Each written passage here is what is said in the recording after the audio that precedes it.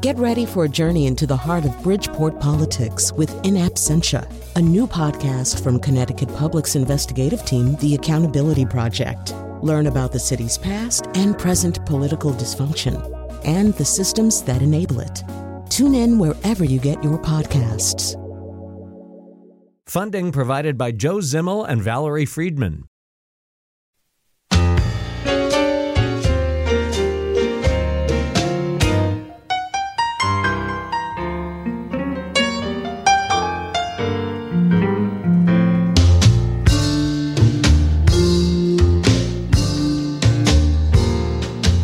Hickey, hockey, holy, bagel, bugle, bowling, macadamia, vestibule, pina colada, Managua, Velcro, escargot, malarkey, peccadillo, glockenspiel. Oh, Haywood Banks, you make it sound so easy, but some of those are hard words to spell. In fact, that song is called Hickey Hockey Holy, and I had to look up, as I put it in the notes for today's show, how holy was spelled, because it's actually H-O-L-E-Y as opposed to H-O-L-Y. And Haywood Banks is spelled H-E-Y-W-O-O-E. So spelling is important. That's the point of today's show. Or is it? It seems to be facing some pretty major challenges here, but we have the Spelling League of America superheroes who are here to help with the problems of spelling. We're going to start out with the biggest superhero of them all, Peter Sokolowski, a regular guest on our show, editor-at-large at Merriam-Webster. He contributed definitions to the brand new edition of the official Scrabble Players Dictionary. So, call him when you get into a fight with your uncle, and has been a member of the Word panel for the Scripps National Spelling Beat. Peter, welcome back. It's great to hear your voice, Colin. So, since I just mentioned spelling bees, it did occur to me as we were getting ready for the show that spelling bees are probably bigger for English language speaking countries than they are in lots of other places because the spelling of so many words is kind of up in the air, right? Absolutely. In fact, you might argue that spelling bees are essentially unique to English language countries and really only to America. Weirdly, that England and Australia, Canada don't do it quite as much. But the bigger story is that languages that derive from their ancient roots with phonetic alphabets, languages like Hindi or Chinese or Korean, or the more phonetic European languages like Italian, Spanish, and French, they don't have spelling bees because spelling is not really a big problem. Their languages, their spelling systems are more phonetic, and so that they correspond to the sounds of their words, which is not true, of course, for English. Right. So if you went up to somebody who was a reasonably good speller and reasonably conversant with the English language and asked them to spell the word phlegm, as in mucus, and you gave them 20 guesses, they might not get it in 20 guesses. It takes a long time to think of, I wonder if there's a silent G in there, And so how did we become that language? Why is our language so messed up and non-standard? Right. Well, I mean, how long do you got? But basically, unlike most of the other languages in the world, which kind of descend from acorn to tree, they kind of grow from one spot. And think of the Latin spoken by the Romans and the Roman Empire and the Italian, Spanish, and French and other languages that derive more or less directly from it. The case for English is different because the initial language was Germanic, the old German language that was spoken in what is now sort of Denmark and Holland. Those people came over to Great Britain and spoke that Germanic-based language. But then, of course, the Norman conquest took place, and the Norman, French-speaking Normans imposed their system of laws and government. So we have now this big mix of Germanic grammar with a kind of Latin or Latinate vocabulary. So something like 40% of the words we use, including words like language and vocabulary, are French words, but our word order and our grammar are German. So we have this mix from those two. But then you can superimpose something that happened later, which is that the scientific language of the Renaissance and then the Enlightenment the lingua franca of Europe was, of course, Latin and the Greek-based words spelled in Latin. For all of the names of flowers and plants and animals and scientific things that we kind of added to the language in the 1700s, 1800s. So that's why we have kind of these three stages: the early Old English words, the Norman French words, and then the Latin words stuck on top. In the case of phlegm, you have a word that has been pronounced for a 1,000 years, but some smarter scholars in the 1800s figured out that it came from phlegma, which was originally a Greek word that moved into Latin, so it was transliterated with a PH, and of course the G was silent. The G was not silent in Latin, but it is in English. Although when you convert it to an adjective, phlegmatic, you do typically say, at least I typically say that G. No, of course, and the weird thing is we have this distinction in English between the nouns and the adjectives for so many of these words because they often kind of came in at a different time. That's why we have the word, for example, governor, and then gubernatorial. The B corresponds to the Latin, and a word like debt, which had the Latin root of debit, and we have both words now in English. A word like faith, which the noun is fidelity, right? So you can hear there are different little letters, different little sounds, and that's because the Latin sort of quote unquote more correct or more Latin-like spellings actually came later into the language, into the English language. And of course, to make things even more confusing, Peter, there are certain words that are spelled one way in England and a different way in America. I mean, like even as simple a word as disc, is likely to have, you're more likely to run into, I think, the C ending in England and the K ending in America, or maybe that I've got it reversed. I can't even remember anymore. But that means that the two major users of the language don't even agree on how to spell things. And we can blame West Hartford native Noah Webster for a lot of that distinction, because he really wanted a declaration of cultural independence. And so English was unstable. There were, a lot of variant spellings around. But Webster had a kind of dual mission. He wanted English to be, on the one hand, more American, and on the other hand, more phonetic. He hated silent letters. He hated double letters. So that's why we don't spell color and honor and humor with a U. He took that out.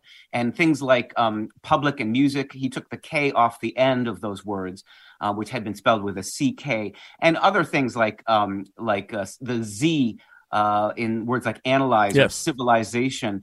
So those things that we identify, he thought he was simplifying English. Of course, what has happened is he's made it more complex because all of us are now responsible for understanding two major varieties of spelling. Absolutely. So I want to go back to one thing you were saying before, because I think it is sort of mind-boggling. So here you've got, people speaking Old English up to about 1066. The Normans come across, and pretty quickly, for about 200 years, everybody who's in charge of anything in England speaks French. Basically the ruling class becomes French. They start using French. They start using words. And I'm assuming English becomes kind of a Creole at a certain point. Words that would be really important to them. The vultures are eating the venison. The sovereign said you have to go in the dungeon. And all these Anglo-Saxons are going, the who said the what? What are you talking about? It's a pretty massive hammer blow to the existing language. Yeah, and that's because when you think about it, the written record was first of all very rare. Very few people were literate at all. But at that time, of course, the only things you would write down were really laws or bureaucratic lists. And so, of course, those were all done by the conquerors, in French. So there wasn't a lot of written Old English evidence. And that's why the literature of Old English, when you think about it, we have Beowulf from about 800, and then you skip to Chaucer in about, around 1400. And so what happened to those 500 years? Well, the simple fact is the written record was kept by the rulers and the educated and the elite, and they were all French speakers. And that, by the way, includes the kings of France. Henry V was the first to keep a record in the written language of English, and that was in 1415 or so. So that's already 400 years of rule that was entirely French. So there's a reason why French has a peculiar status in English for English speakers. That the reason English the French words sound fancy to us isn't just because they have a neat accent or something. It's because we have it embedded in the language that there is a kind of a hierarchical class system. I mean, that's why the animals in the barnyard, as you alluded to, are Old English words, but the food served inside the castle are French words. So you have cow, which is English, but beef, which is French, and you have pig, which is English, but pork, which is French, and you have sheep, which is English, but mutton, which is French. And so we literally speak a kind of, a living record of the human history of one people ruling another. So you mentioned Noah Webster, and I'm happy to blame Noah Webster for anything you want to blame him for. But another big reformer is Ben Franklin, right? He wants to do something with our spelling. Explain what his whole gig was. Well, he actually had, in a way, it was a better plan, but of course it didn't happen. And better with an asterisk. His idea was to basically make up a new alphabet. The real problem with English is we had this alphabet that didn't correspond to the sounds, especially of the vowel sounds in English. And what happened was this very bizarre confluence. The printing press was brought to England in the 1400s, and right at that very moment, something called the Great Vowel Shift was taking place. And this was just a social phenomenon. The sounds of the words were changing. And so for Chaucer, words like that we would recognize as, for example, the words time and wife would have been pronounced team and weef.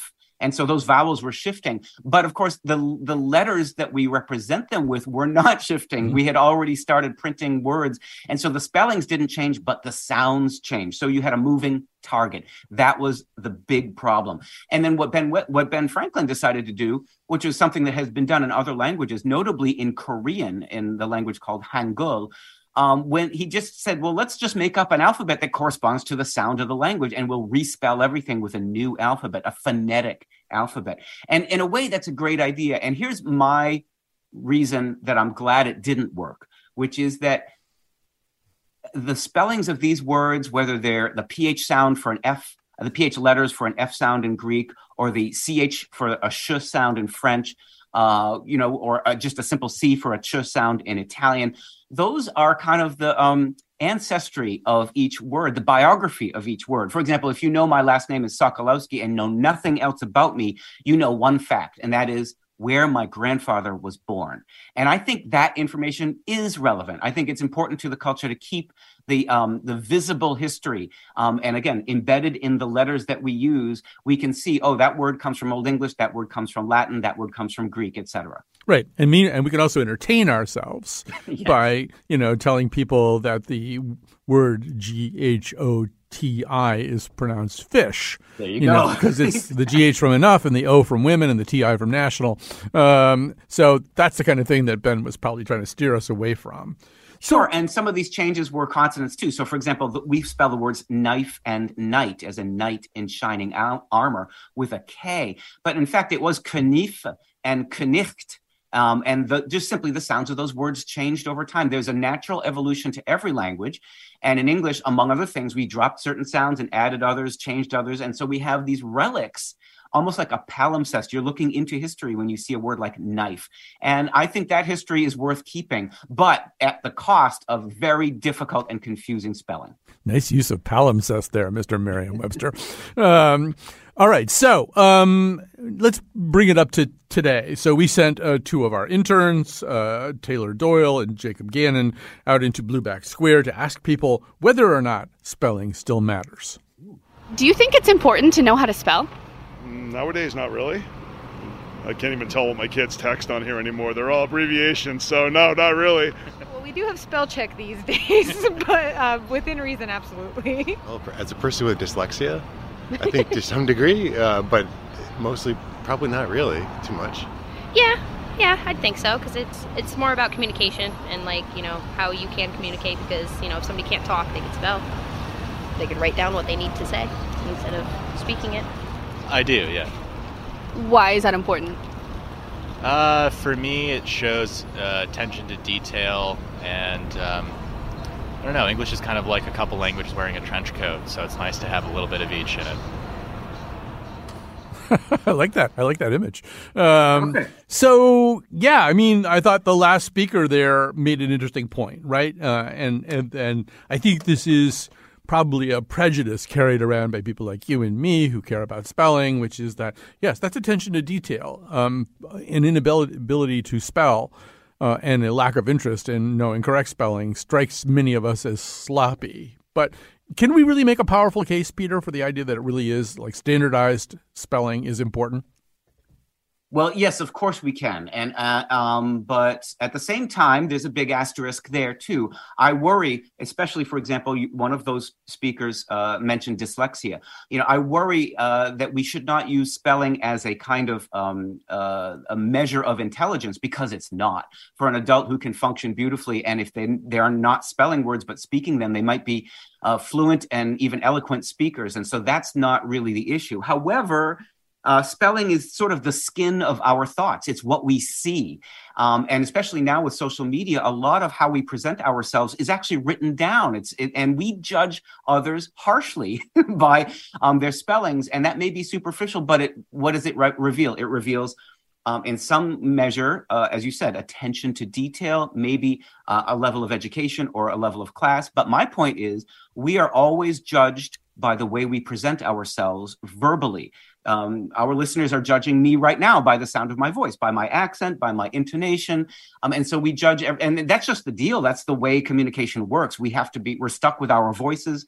We're stuck with these means of communication. And so the fact is, there is such a thing as standard English. It's not a superior form of the language, but it is a privileged form of the language. And the nature of that privilege is academic and professional. And so even if it's not the variety of English you speak in your home or you grew up with, there are obvious merits to acquiring the language of prestige, which is, of course, the language of standardized tests to some extent, the law, the legal system. It's a simple fact. It may be unfortunate in lots of ways, but that's the way communication works. Right. And as you're suggesting, we need a certain amount of humility about this and a certain amount of understanding about it. We have different levels of privilege. I took from 8th grade through my freshman year of college, I took Latin. It's not something that, which can, in fact, kind of tune you to spellings because you have to watch them very carefully to see how the word's being used and stuff like that. But, that's not available to all kinds of people. And I think also, Peter, we should have some humility because a person who in earnest really tries to master this, and we're getting back to our original point here, will still fail some of the time. If you try to, for example, a frequently misspelled word is minuscule. And the reason it's misspelled is because a well-meaning person thinks, well, it means small, so I'll start M-I-N-I. And you're already on the wrong track. But it's hard to blame the speller for that, right? Either you understand the quirk of this spelling or you don't. That's right. And another good example like that is sacrilegious, right? Oh. Because the religious part of that word has nothing to do with the word religion, even though the idea of the word is clearly connected to religion. And English is cruel. We borrow certain words and make important distinctions that are completely arbitrary. Think of capital with an O versus capital with an A, or complement with an I versus complement with an E, or principal, A-L or L-E. Those words etymologically are completely identical, but we have arbitrarily in English decided to separate them. So English has traps everywhere. And I personally don't judge spelling very harshly.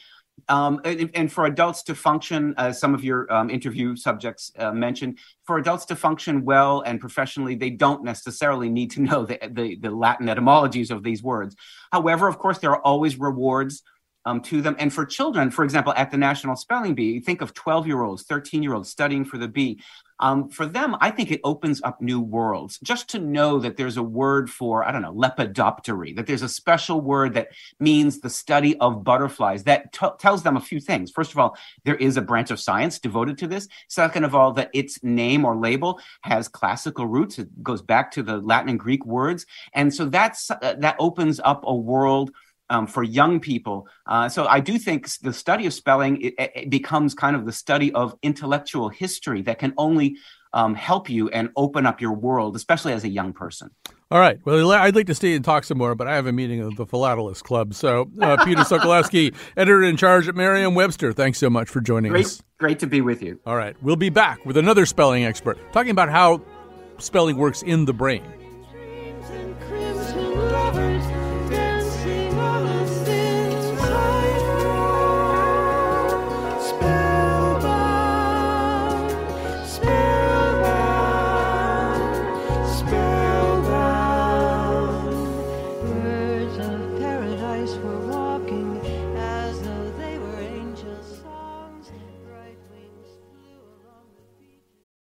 Support for this podcast comes from Hartford Healthcare.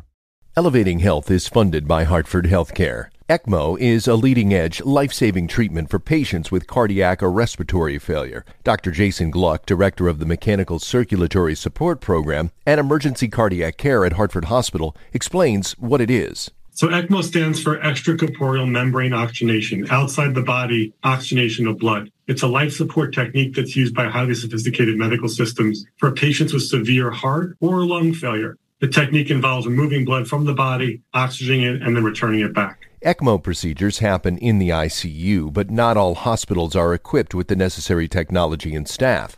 Dr. Gluck describes Hartford Hospital's ECMO Go team. So ECMO is considered when treatments have failed. And in our center, with a special ECMO on the Go team, we'll actually take that technology to their hospital and help them out there if they need to stabilize the patient and then bring them back to Hartford for recovery. For more information, go to ctpublic.org/elevatinghealth.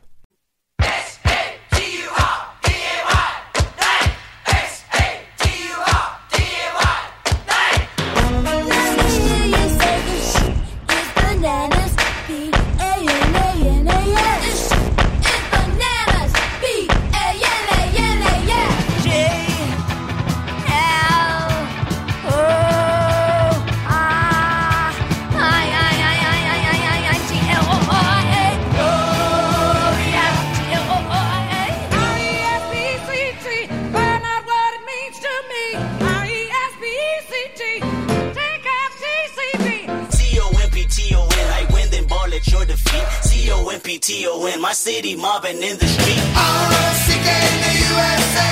R-O-C-K in the USA. Yeah. Rockin' in the USA. E-A-S-T-I-E. What up, my city? Oh, yeah. That's me. H to the Izzo, B to the Izzy. With Shizzle, my nizzle used to dribble down at VA. H to the Izzo, B to the Izzy. That's the anthem. Get your damn hands up.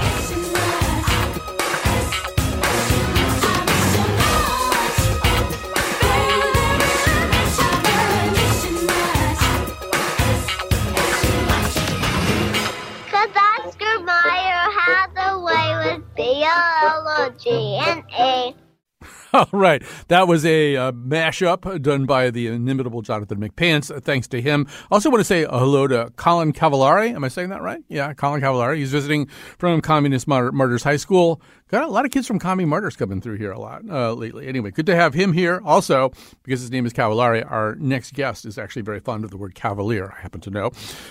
And I should also say that the part of Bill Curry today was played by Tori Spelling. Now joining us is Richard Gentry, an education consultant and former university professor, reading center director, elementary school teacher. He has most recently published the spelling book series, Spelling Connections, a word study process through for grades 1 through 6. Welcome to our show, Richard. Colin, I'm just delighted and honored to be here. Thank you. And what a wonderful first segment you had. Well, Peter is a longtime friend of the show, as I hope you will now become. But so maybe just one thing, just even noticing that title, that book title there, and having listened to you talk about this on other occasions, I mean, it does seem as though spelling, the teaching of spelling in American elementary schools, maybe at times a little bit haphazard. Maybe the plan for spelling isn't as well worked out as some of the other plans. Is that fair? Oh, it's beyond fair. I think everyone knows that America has really shameful reading scores. And a big part of that is because for about 3 decades, we stopped using spelling books. We stopped teaching spelling. And it's a big movement called the science of movement now that is calling for change and all of that. We have to teach foundational skills like handwriting, the alphabet, and spelling and phonics. But to that point, and to the points that Peter and I were making before, ultimately, I mean, we talked about words like phlegm and minuscule, but we could be like one word that I sort of can't really spell is vacuum. Like I kind of know there might be some C's and there's a couple of U's and stuff, but I don't think there's a set of rules I could learn so that I would be more certain about how to spell a word like vacuum. I just either know it or I don't. And so that kind of gets into the brain science, right? I need a place to store that information. It does. There are a few words like vacuum and yacht that become what we call brain words. You have a metaphorical dictionary in your brain, and you can see the word, or if it's a multisyllabic word, the way it works is that initially you see syllable combinations of phonics, and after using that over and over, that becomes a brain word. So let's talk about the brain a little bit. I mean, is there actually a discernible sort of brain geography for spelling? Is there an orthographic storage center that you can pick up on a scan? Yeah. Let's talk about that. It really is at the core of why spelling is important. It's important because it's essential for the brain's reading architecture. And of course, reading helps build intelligence. Here's how it works, Colin, according to neuroscience. As a reader, you see the words on the page, and each word ignites a visual image of a known spelling in your long-term memory, and then connects automatically to your spoken language, where you already have each word's meaning and pronunciation. Since it's automatic, you're not aware when you're reading that you're using spelling to comprehend.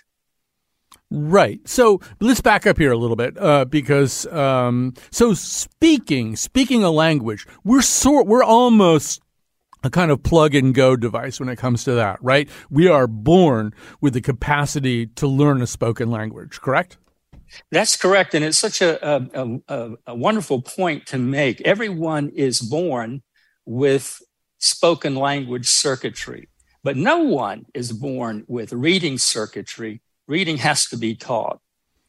And so then it becomes very important how it is taught. And so maybe talk a little bit about, some of this is really going on in critical stages are being transitioned through in first, second, third grades. So how can you more usefully teach spelling so that a kid actually has some of the tools he or she needs?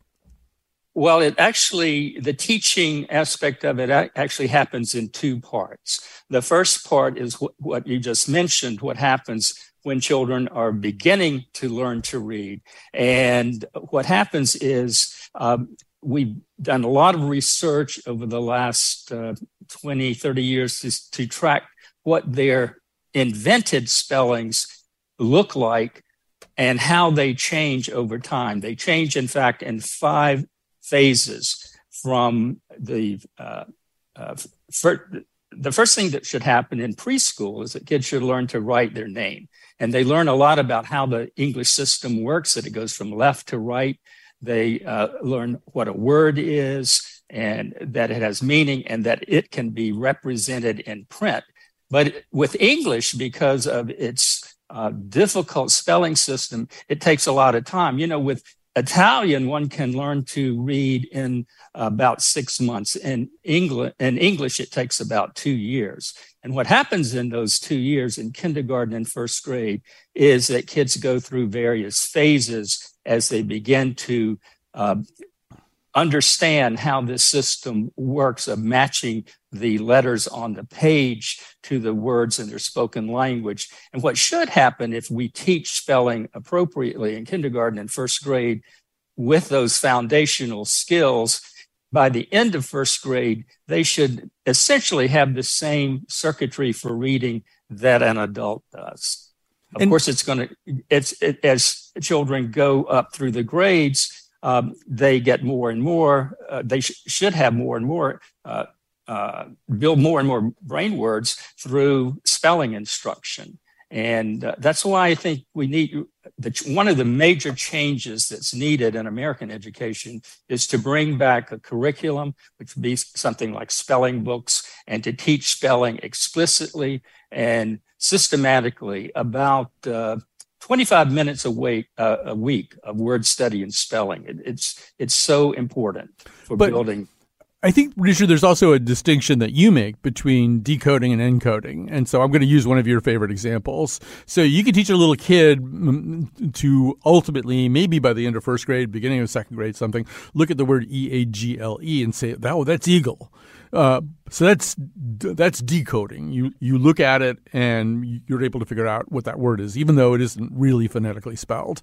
But to encode, to be able to just off the top of your head spell the word eagle, are those two different skills? I mean, they're obviously very, very linked, but are we actually using our brains differently when we do those two things? You're using both of those processes at the same time. And eagle's a good word to illustrate what should happen in kindergarten and first grade. In the beginning of kindergarten, a kid may not recognize that the letters match sounds. And so if she's writing eagle, she may just have random letters. But then she moves to another phase by the end of kindergarten where she's going to match some of the letters to the sounds. She might come up with an E or E. And then they move into third grade and move into first grade. And in the first half of first grade, they can represent all the sounds. E for E, G for G, L for eagle. But what happens next in first grade is a real critical time for phonics instruction and learning those short vowel sounds and E marker patterns and ING patterns. And by the end, second half of first grade, they should be not spelling words by matching a letter to each sound, but in English, they have to match to chunks of syllable patterns. So eagle might be spelled the first syllable E with an E and gull with G-U-L. And that's how they get on the road to activating that reading process. And by the time they're moving into second grade, they're spelling eagle, E-A-G-L-E, if they have good spelling instruction. So let's talk about, first of all, would it be fair to say that as a society, our spelling is getting worse? Does that strike you heuristically as a fair statement? I think it is a fair statement, but I think the major reason it's a fair statement is because we haven't been teaching spelling for about 3 days, or 3 decades, rather.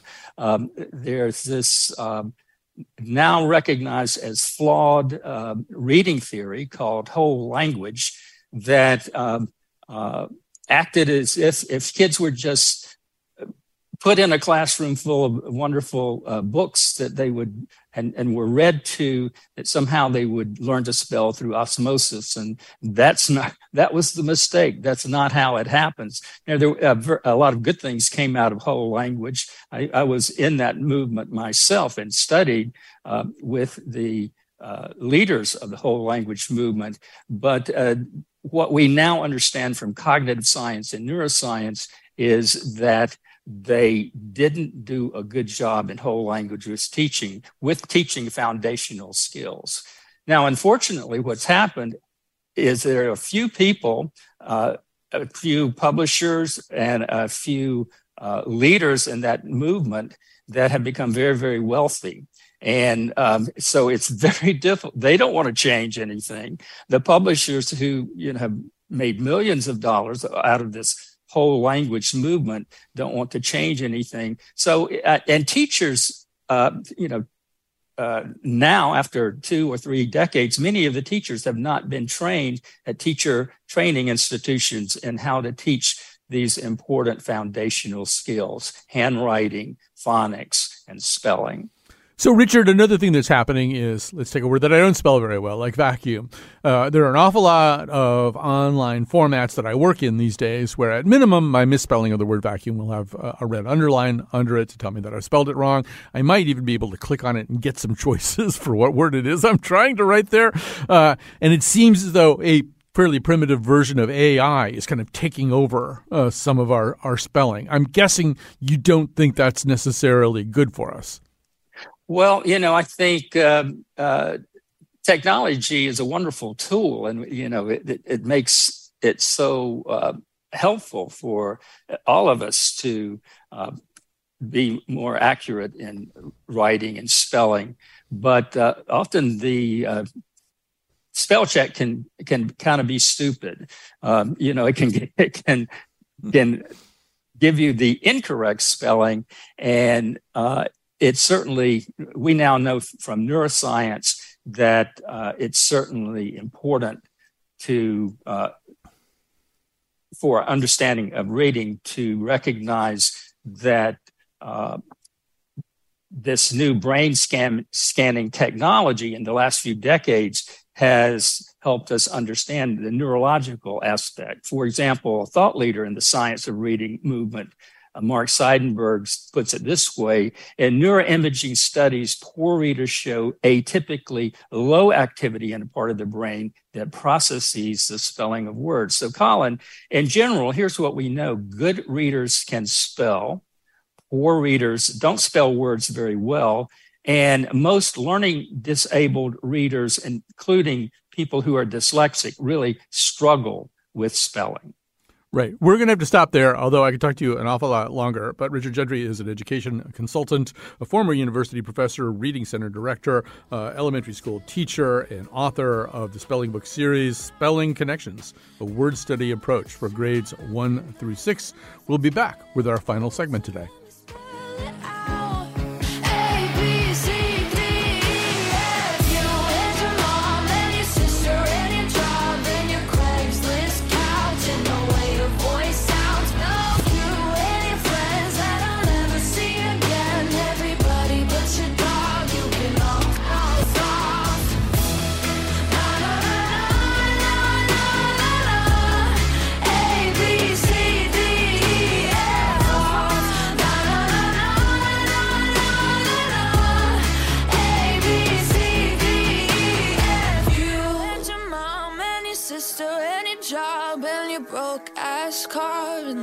You call off you and your friends that I'll never see again. Everybody but your dog. We're back, and it's time to say some thank yous and hand out some credit and compliments and stuff like that. So we're going to start with, well, actually, we sort of had two technical producers for this, right? Kat Pastor and Lily Tyson are both technical producers on this. Lily Tyson's senior producer of the Colin McEnroe Show. This episode was produced by Jennifer LaRue with help from our interns Taylor Doyle and Jacob Gannon. Who else do I have to thank? Mariah Carey, Bono, both very helpful in getting this show on the air, and Martha Stewart dropped off some of it's like the chocolate peppermint stuff. It's bark. Is that what she calls it? I don't know. Anyway, a lot of people helped. It was a team effort. That's the point. But now we're really excited because, in fact, somebody we used to have on, I think, a little bit more regularly, and I don't know what happened, but she's back. Anyway, that's the important thing. Deb Emlin is back, a crossword columnist and senior staff editor for the crossword column Wordplay for the New York Times. She's also a feature writer, and she writes the weekly Diary of a Spelling Bee Fanatic column.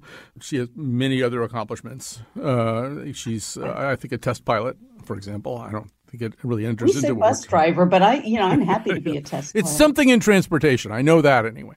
So maybe begin by explaining to people, Deb, what the New York Times Spelling Bee is. This is a feature. It's not an actual spelling bee, but what is it? Well, it's a game. I work for the New York Times games team on the editorial side. And, everybody knows about the flagship crossword, the big icon, the New York Times crossword. But we offer a lot of other games, and there's still some in development. One of them, which was a really big hit and still is Spelling Bee. And it's actually adapted from a British game that Will Shortz saw, and he modified it to make it ours. It involves finding words from a series of 7 letters that are presented in a honeycomb shape. And you have to make words of at least 4 letters that include the central letter in the beehive. Got it. So in some ways, it's the thing that it's testing. I mean, obviously, you have to be able to spell in order to do this. But it feels like it's testing a different skill, though, ultimately, right? To do well at this, it's not necessarily how well you spell, right? It's how well you use everything that you know about the English language to come up with these words. Yeah, more or less. I mean, there are spelling rules that have to be adhered to. And obviously, you have to be able to spell the word or it will tell you that you're wrong and make you feel bad about yourself. But I think that the bigger issue is really the words that are included or not included. That seems to be the issue. If you're spelling a word like, I'm not going to reveal it because that would be a spoiler, like today's pangram, you have to know how to spell it. There's a very easy spelling error that people could make, but the letter that would make it a mistake is not included. So you kind of back into the right answer. So first of all, we should say during the pandemic, there was a way in which this kind of thing became super attractive. I assume partly because people were cast off on their own a bit. Mm-hmm. And so something that you didn't need to have other people around. But do you think there were other reasons why people started noodling around with stuff like this? Yeah, I think that there were a couple of reasons. One is we acquired Wordle, mm-hmm. which, automatically drew people because it had become such a phenomenon. And when the New York Times bought it and is, housing it with a lot of love and grace, and we're taking very, very good care of it, people naturally migrated to the New York Times, and they continue to do so.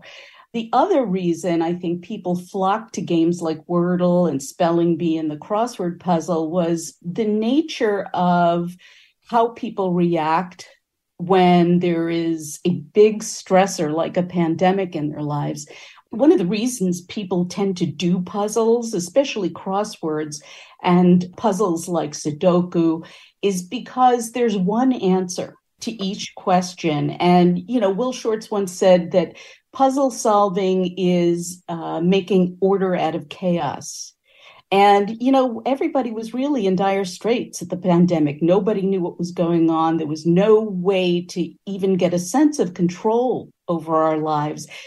But they could control this. Yeah. They could be asked a question and come up with an answer successfully. And I think that really boosted people's not only spirits, but their sense of self-esteem and the fact that, even if things were really tragic, at least this in their life was something that they could handle and control. I think that's a terrific theory. I mean, I think it's a really good analysis, too, because so much uncertainty. We do live with uncertainty all of our lives, but the uncertainty was kind of smacking. This was a biggie, as we say. Right. It's smacking us it's still smacking us in the face. There's still basic things that we don't understand, and people have kind of different theories about what's going on. And so, yes, to your point, having one correct answer that's a very appealing thing.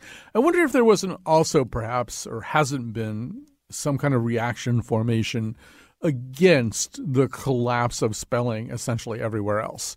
There's sort of a way in which you look at social media and people they just write it kind of phonetically or not even phonetically. Yes. Phonetically would be something they could aspire to, maybe. I live with 2 young adults, so I know exactly what you're talking about. So maybe there's a way in which people who are perhaps even the parents of such other people or the grandparents of such other people think, well, no, there are actually correct ways to spell things. And I'm going to go play a game where there's only one way to spell this stuff. And you guys can go back and look at your phones. I think that you're onto something, although I will take it a step further.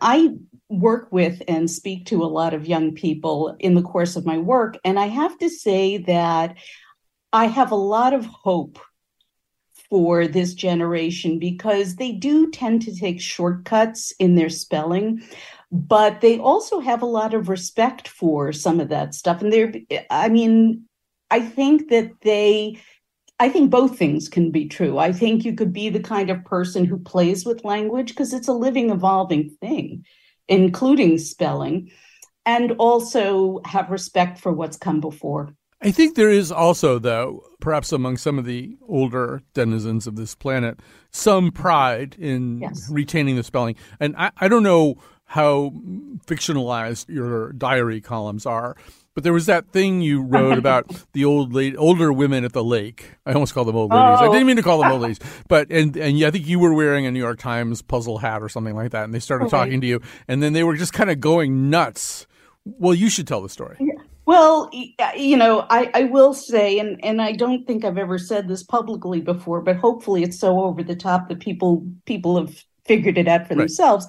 But it is a fictional column. There are people in there who exist in my life, like my husband and my mother and father, but they're fictionalized versions of themselves. And the story I think you're getting at was when I wanted to make the point that people were really, really starting to get crazy about spelling bee, and it became a very large part of their lives. So I had written that I was taking a walk around a lake that actually exists in my town.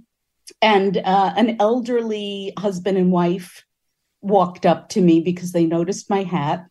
And they started talking about spelling bee and how much they liked it and how much when they get to Genius, it really is a nice experience for them. And it became very apparent as the conversation went on that they were talking about how it stimulated them sexually and that, they got to Queen Bee once and spent 3 days in bed. Right. So I was assuming that most of that was fictionalized. But I think underneath any kind of humorous vignette, there's an idea that's a little bit more concrete and serious. And I think, I don't think it's so much the sexy time part of it, but but that idea that people were getting kind of excited and prideful and, there was a sense that you could maybe kind of curate a little tiny corner of your self-esteem by doing this thing well.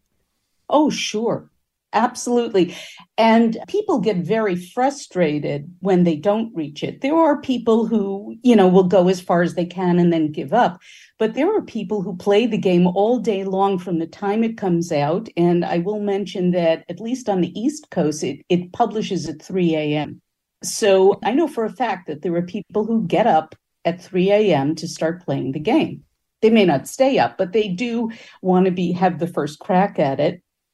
And they play for the next 24 hours. And we have a spelling bee forum on Gameplay, which is our section, where people love to talk about it. And they love to talk about the way people spell things. And they love to talk about the words that are left out or not left out. One of the things I love about it is that people are very helpful and they tend to give each other tips and help each other get to Genius. So there's nothing better when you read about somebody who just started playing the game and gets to Genius for the first time by themselves, and everybody's around to sort of applaud them, which I love about our community. Right. And so you're therefore talking about a society of people who care about this stuff and think it's worth knowing. And I won't use the word pedantic. No, I don't think so. I think in a way, it's like, I don't know, our parents, our grandparents, they took pride in this without being pedantic. They just thought, well, there's just a right way to spell that word. Right. Well, I think that also, it's probably because they got punished if they didn't. True. And that sort of faded away over time. I remember talking to my parents and my grandparents about things like this. And the rules were a lot stricter then. There was no internet. There was no sense that the language was going to evolve the way it did. There were things that were done a certain way, and they were always going to be done that way. And that just doesn't hold true as much anymore. Do you find as a writer that, like, one of the things that I've noticed these days is that frequently when I'm writing, there's this sort of tyranny of the red underline, like you think that you're talking about the copy editors, aren't you? Well, I'm talking about the sort of AI copy editors that sit there in your MS Word and stuff like that. I love copy editors, and Deb, you probably know I worked in newspapers for 20 years, and one of the things that I love about copy editors is if you're working with the same ones all the time, they know that I don't know how to spell exaggerate, but And they don't even tell me that I don't know how to spell it because they don't care that I know they don't care whether in the rest of my life I can spell exaggerate. They just know I don't know how to spell it, and they just fix it automatically. They just know to redline it and correct it. Yeah, they just fix it. With every writer they deal with, they know what we're idiots about. Well, I used to, and I'm glad you used that word, because what I say to people all the time is that I love my copy editors because they make me look smart. Right. And we don't have consistent copy editors at the New York Times. We tend to have people rotating on and off the desks. But I used to, and it was great to have a working relationship with them. But I find that the rotating copy editors are overseen by people who do know my writing very well. And they know not to redline the jokes. And they know that occasionally there may be typos, but they're very, like your experience, they're very understanding. Oh, yeah. No, I think a great copy editor is like working with a net. And you get so used to it that if you get copy edited by somebody else who doesn't know that you don't know how to spell raccoon, there's like C's and O's and who knows how many of them there are. But, so they don't save you. Exactly. 3 M's and a silent Q. That's how you spell raccoons. But no, I was thinking more about the like today I was trying to write something that referred to a gummy, as in the kind of marijuana gummies that some of us, or the cannabis gummies, some of us, some depraved people, but other people, other people use. And so I thought maybe I knew gummies, IES, was the plural. But I sort of thought maybe GUMMIE was the singular. But right away that red line came out. And I looked at it and I thought, can we talk? Can we negotiate about this? But no, the red line is just there, right? I think yes. And, somebody who worked at the New York Times much longer than I did once said to me, spell check is a wonderful thing, but the art comes in knowing when to pay attention to it. Right. There are things that get misspelled all the time because we have, partial words and stuff that we discuss in the crossword column.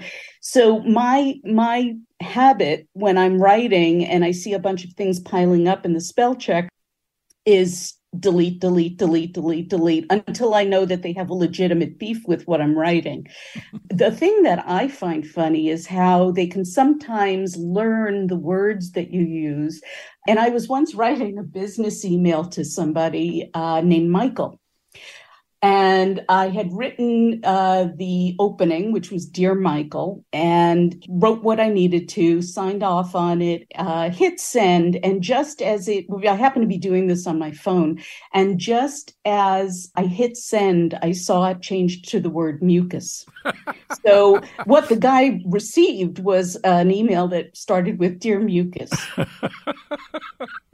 That's actually autocorrect. It's not really spell check. No, but it's perverse too. It is. I mean, it really kind of went out of its way to make an ugly choice for you. But I totally agree that AI is we're going to 5 years from now, you'll start a letter, it'll say, Dear Michael, and then the AI will just write the whole rest of the letter. It'll already know what it was you were going to say. So that's I know who it is. I know you owe him money, So let's get to Jennifer LaRue's $1 million question, which is, Sure. I mean, this doesn't really affect you as a married person, but imagine that you weren't married and you were in a kind of swipe left, swipe right situation. Right. I don't even know which one's the good one or the bad one. But I don't even. But like with spelling, is it a deal breaker? Is it important to you? Is it important to you that that a person in your life can spell? I think for some people it is. I think for writers, it probably holds a lot more importance. And I will say that it does affect me because I, in fact, met my husband on a dating site. Mm. And the one thing that I liked was not that he could spell correctly, but that he reads the New York Times. So immediately he was a favorite. But he did. And I think even if you're not a good speller, one of the things you can do is have somebody look it over for you, because, it's like going out on a blind date. You want to present your best self. Mm-hmm.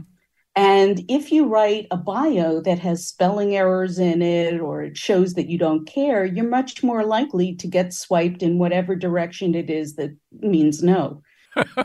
Right. Although from the consumer's point of view, so to speak, Yeah. we would rather know whether this person can spell or not. You want me to speak for everybody? Well, no. I would imagine, there are some people who might not be good spellers and, want someone who's about the same level as they are. I think everybody's different. Right. I personally like a good speller. So, but anyway, it was a successful, your own experience doing this was successful, but it didn't really have anything to do with spelling, probably. Your husband, I mean. No, he's a great guy, despite his spelling. Despite the spelling. All right. Well, listen, first of all, Deb Amlin, so great to be having you back on the show. Let's not make it quite so long as an interval next time. Deb Amlin is crossword columnist and senior staff editor, the crossword column Wordplay for the New York Times. A 7-letter word for a name I left out is McPants. Jonathan McPants, as usual, was very helpful in mixing music and stuff like that for today's show. Thanks to all of you for listening. We'll be back tomorrow. Say more.